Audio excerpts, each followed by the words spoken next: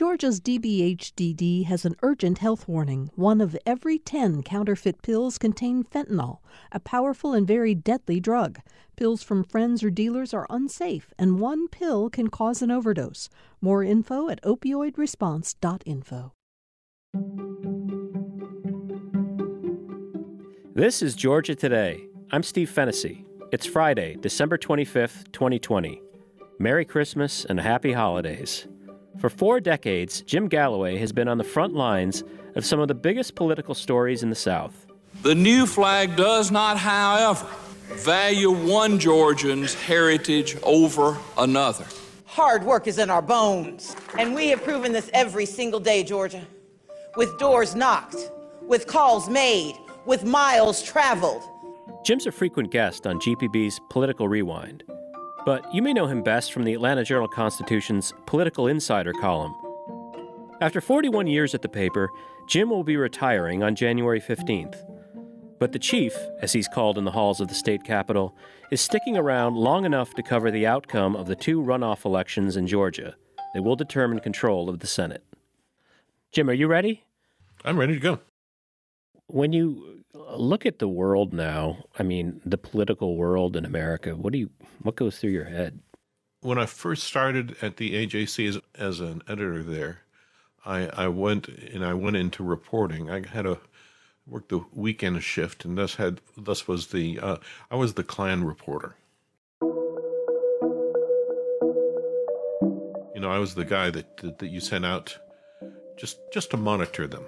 We didn't like to write about them, just to monitor them, and because obviously they'd caused some trouble before, and now I see them pretty much the same people out front, out in the open.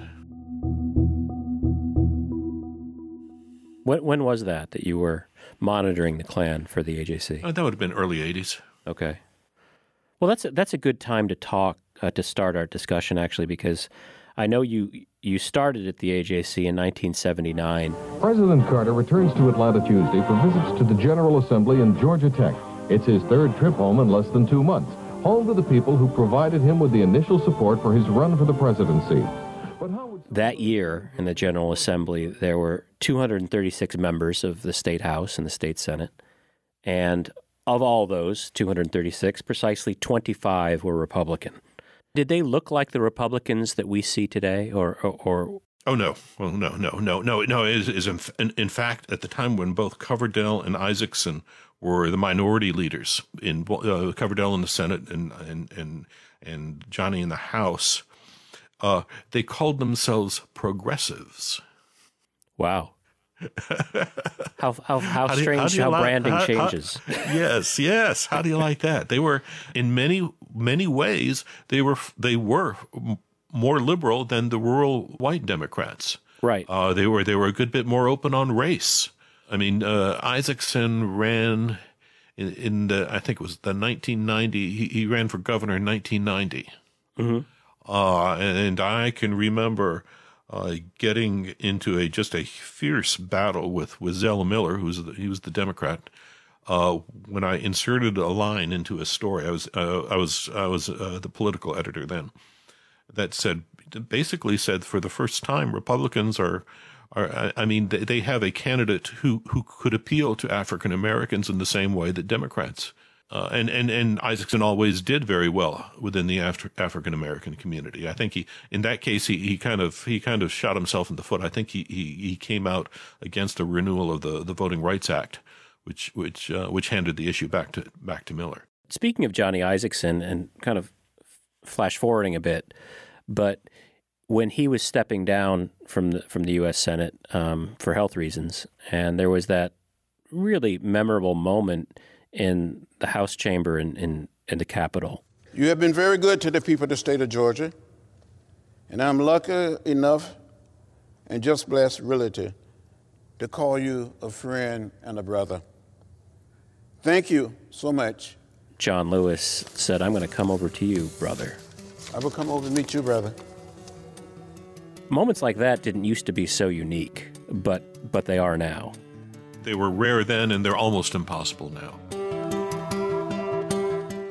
I mean, especially if you look at what's going on between Kelly Loeffler and Raphael Warnock in the U.S. Senate race. That contest is going to set back Republicans for a good while, as far as it comes to expanding their base beyond white voters. So, just a little history lesson for us. What explains the Democratic domination in Georgia in 1979 when you joined the AJC? That was largely Jimmy Carter's doing. No poor, rural, weak, or black person should ever have to bear the additional burden of being deprived of the opportunity of an education, a job, or simple justice. He was able to unite urban black Democrats and rural white Democrats who didn't, and the latter didn't like, the national Democratic platform, but, that was the power structure that was in Georgia, and they stuck with it. And that was how Democrats hung on in Georgia until 2002, and that's far longer than any other state in the Deep South. All the other ones had gone Republican well before us. So there was something about this coalition that Carter built that sort of cemented that? Basically, your communities go where your sheriff's races go. And as long as everybody stuck together, all these white Democrats in rural Georgia stuck together, it was pretty resistant to change. Hello once again, and just to bring you up to date, NBC News has projected that Republican Ronald Reagan will be elected President of the United States over President Jimmy Carter. Let us show you the map now and show you why we are able to make that projection. As you can see, what role did Reagan's presidency have on the evolution of the Republican Party here? I think it was transformational. He drew in a whole lot of the religious right coming into the Republican fold, changed it immensely. I know that you've been horrified, as have I, by the resurgence of some hate groups preaching bigotry and prejudice. Use the mighty voice of your pulpits and the powerful standing of your churches to denounce and isolate these hate groups in our midst. The commandment given us is clear and simple. Thou shalt love thy neighbor as thyself. The other part that Reagan brought was the optimism. That to me is one of the defining, just what makes Donald Trump so strange, in that no one would call him an optimist. Nobody, there was no morning in America. Just the pessimism that has befallen the Republican Party, I think, is just light years away from what happened when Reagan came in. You did have these terrible fights on the Republican side over who would take control of the party. Figures like Sadie Fields, who ran the Christian Coalition here. They had a very good couple decades that hit the high water mark probably in 2004, when Georgia put in the state constitutional ban on same-sex marriage. It has been downhill for social conservatives since then, I think, in terms of influence at the state capitol. Well, what was it about the National Democratic Party platform that rural white Georgians did not find favor? Civil rights. That's kind of the theme that goes through most of Southern politics for the last, good Lord, forever. Yeah, we're still coming to grips with it today. What happened back in 2002 is that Roy Barnes finally pulled down that 56 state flag with the Confederate battle emblem. From those who claim we can never satisfy the other side, or say any change to our flag will dishonor our heritage, well, I'm here to tell you there is no other side in Georgia. We are one people forever woven together in a tapestry that is Georgia. We are all one, or at least we should be. And it is our job, our duty, and our great challenge to fight the voices of division and to seek the salve of reconciliation. Was it clear to you at the time that that was crossing the Rubicon, kind of, for the Democratic Party? It became clear in the months that followed. Sonny Perdue grabbed that issue and a couple others and pried white rural Georgia away from the Democrats.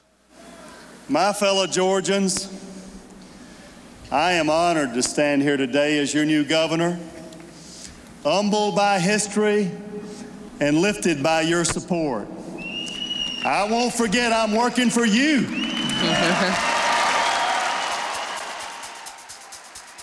Their alliance was cemented for the next 20 years, which is rural Georgia and suburban Georgia.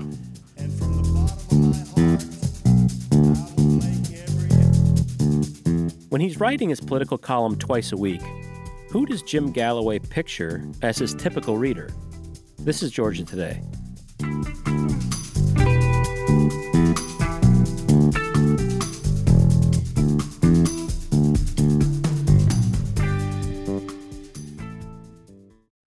This is Georgia Today. I'm Steve Fennessy. I'm speaking with political columnist Jim Galloway, who retires next month after more than 40 years with the Atlanta Journal-Constitution.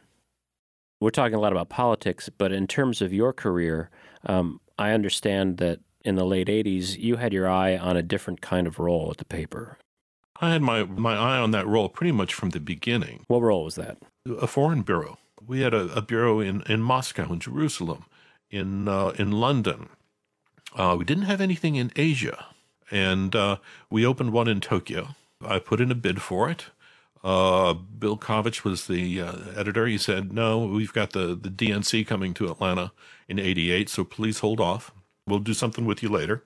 So the year after that, just months after that, actually, I got a Knight Wallace Fellowship for the University of Michigan. Took the family, spent a year studying Chinese, philosophy, language, economics.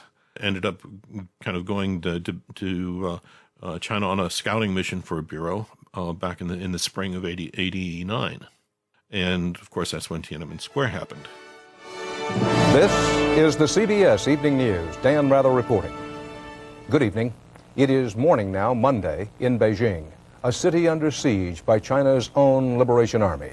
Gunfire is still being heard in the streets of Beijing, but in many places, a general eerie, uneasy quiet prevails. I was on Tiananmen Square the night the tanks came.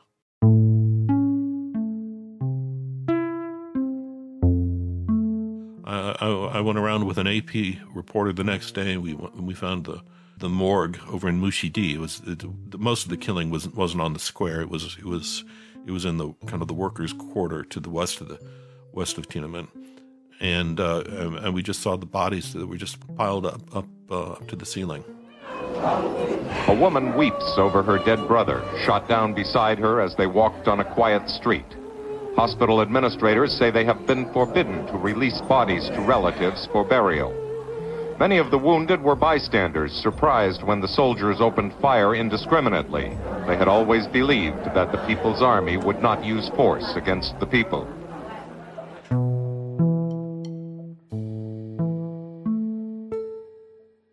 You were there initially, or ostensibly, to establish or look into establishing a bureau for Cox specifically in Beijing, and it just happened to be at the same time as the June 4th Tiananmen uprising in 1989.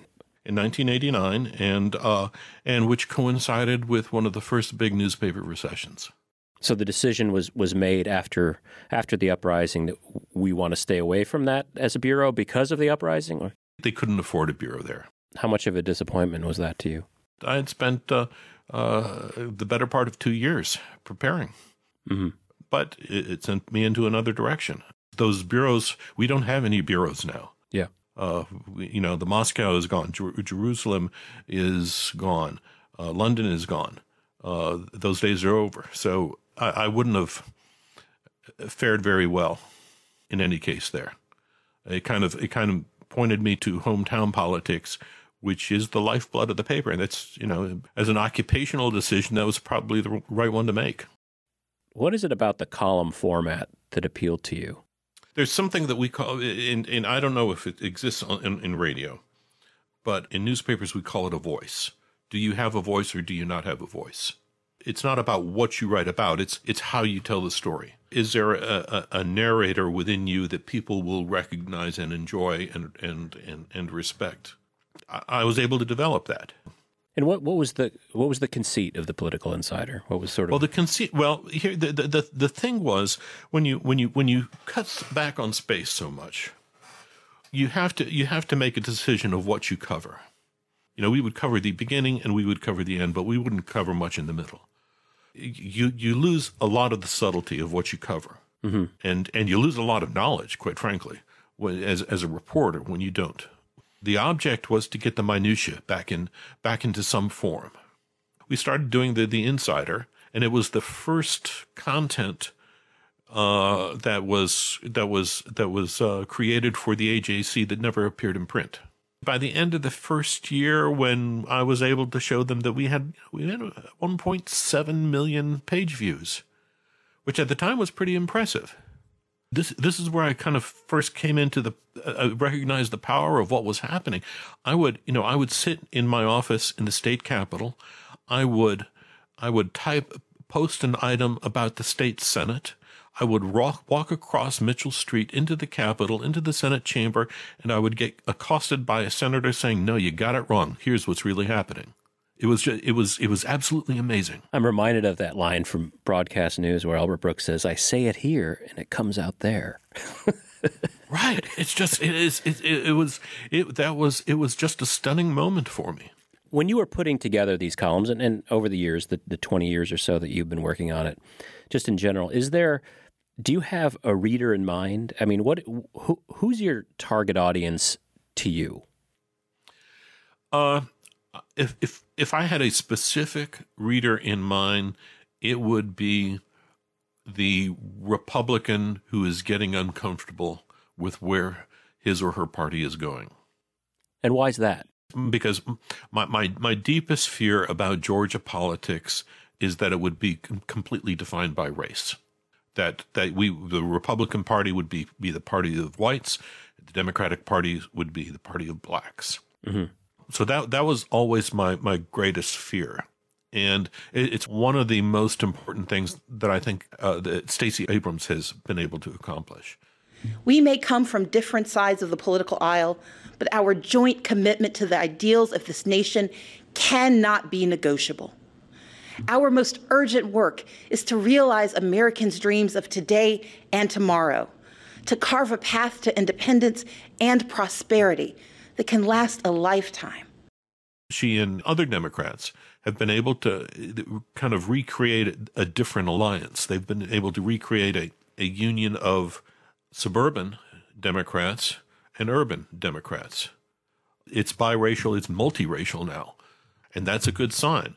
And ultimately, Republicans are going to be forced to go in that direction unless they want to become a permanent minority party in Georgia.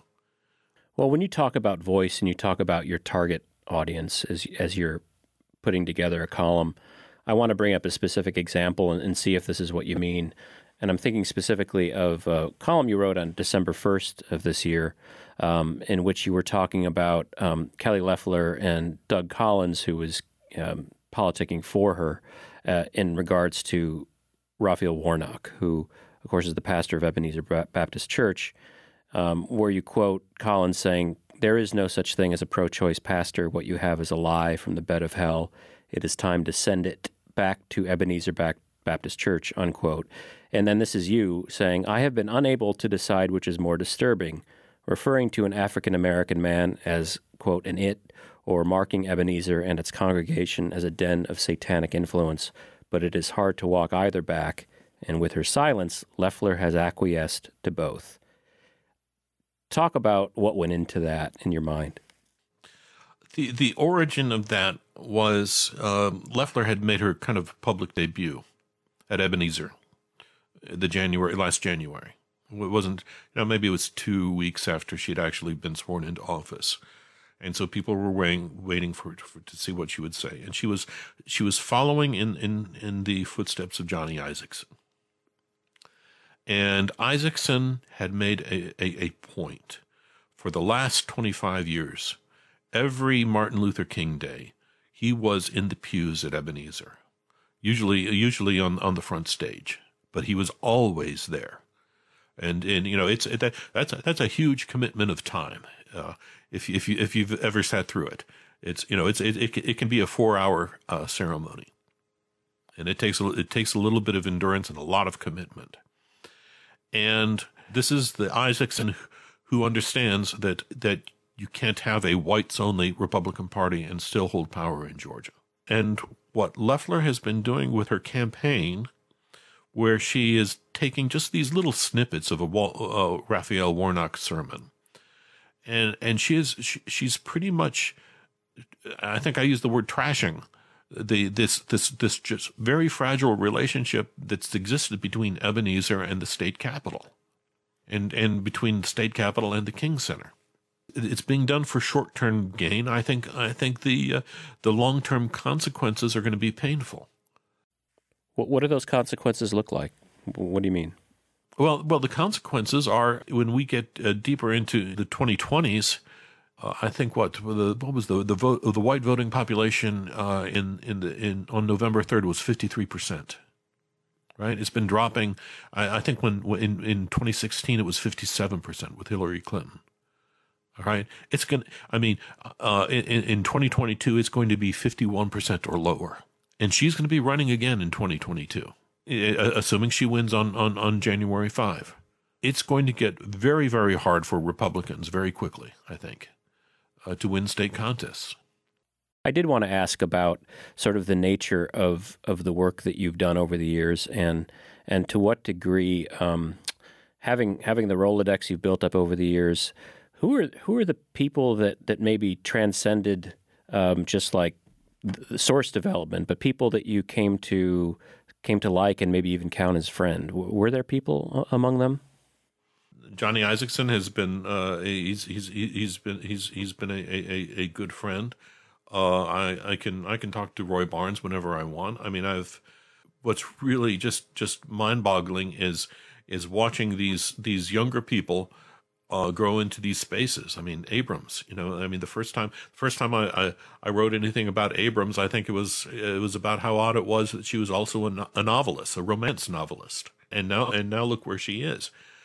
It's gotten a little bit harder to cover the people within the Capitol simply because messaging has gotten to be such a disciplined art among Republicans. They're very careful, and you don't have that relation. You don't have as close a relationship when you're a columnist as when you're a beat reporter, because you're not making daily contact, and quite often I don't want daily contact.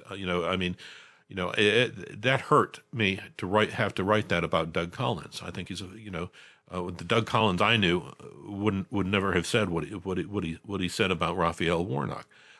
Did you hear from him? No, I have not, and I wouldn't expect to. But if I were in daily contact with him, it would be a little bit harder to write that. Sure. Are you worried about the future of journalism and someone in 20 years being able to recap their career the way you are now? I don't know that journalism will have that kind of stability. I hope as an entity, the AJC survives in some form. Whether it will always be in print, I don't know. I know the editors want to keep it in print as long as they possibly can. It's just something about having that tactile piece of paper in your hand is rewarding.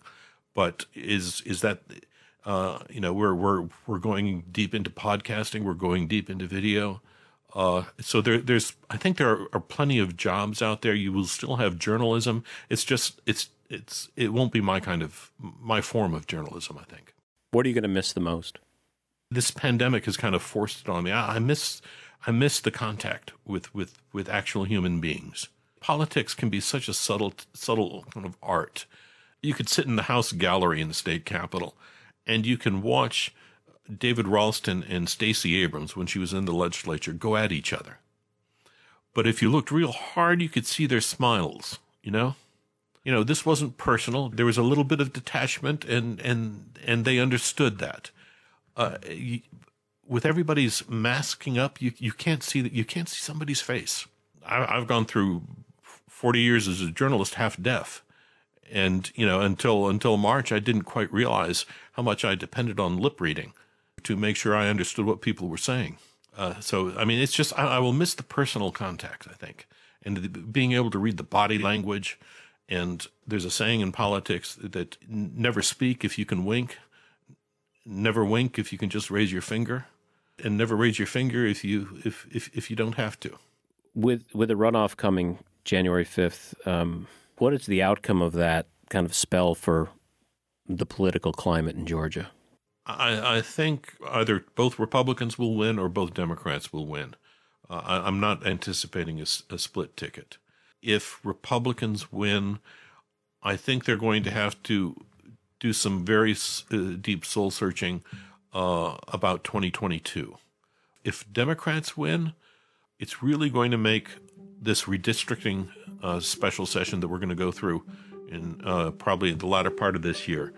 It's going to make that a very, very bitter process, because Republicans are going to do what Democrats did in 2001. They're going to use every tool in the book to make sure that they hold on to power. That's how it works here. Our thanks to AJC political columnist Jim Galloway, who retires next month. But he'll continue to be an occasional guest on GPB's Political Rewind. After our conversation, Jim was off to work on one of his retirement projects, carving a wooden lectern for his daughter, who's a teacher. Oh yeah. I've got a whole wood shop full of tools that I haven't used well enough or often enough. I'm Steve Fennessy. This is Georgia Today, a production of Georgia Public Broadcasting. You can subscribe to our show anywhere you get podcasts. Please leave us a rating and review on Apple. Our producer is Sean Powers. Eva Rothenberg is our intern. Thanks for listening. We'll see you in a couple weeks. Happy New Year and good riddance 2020.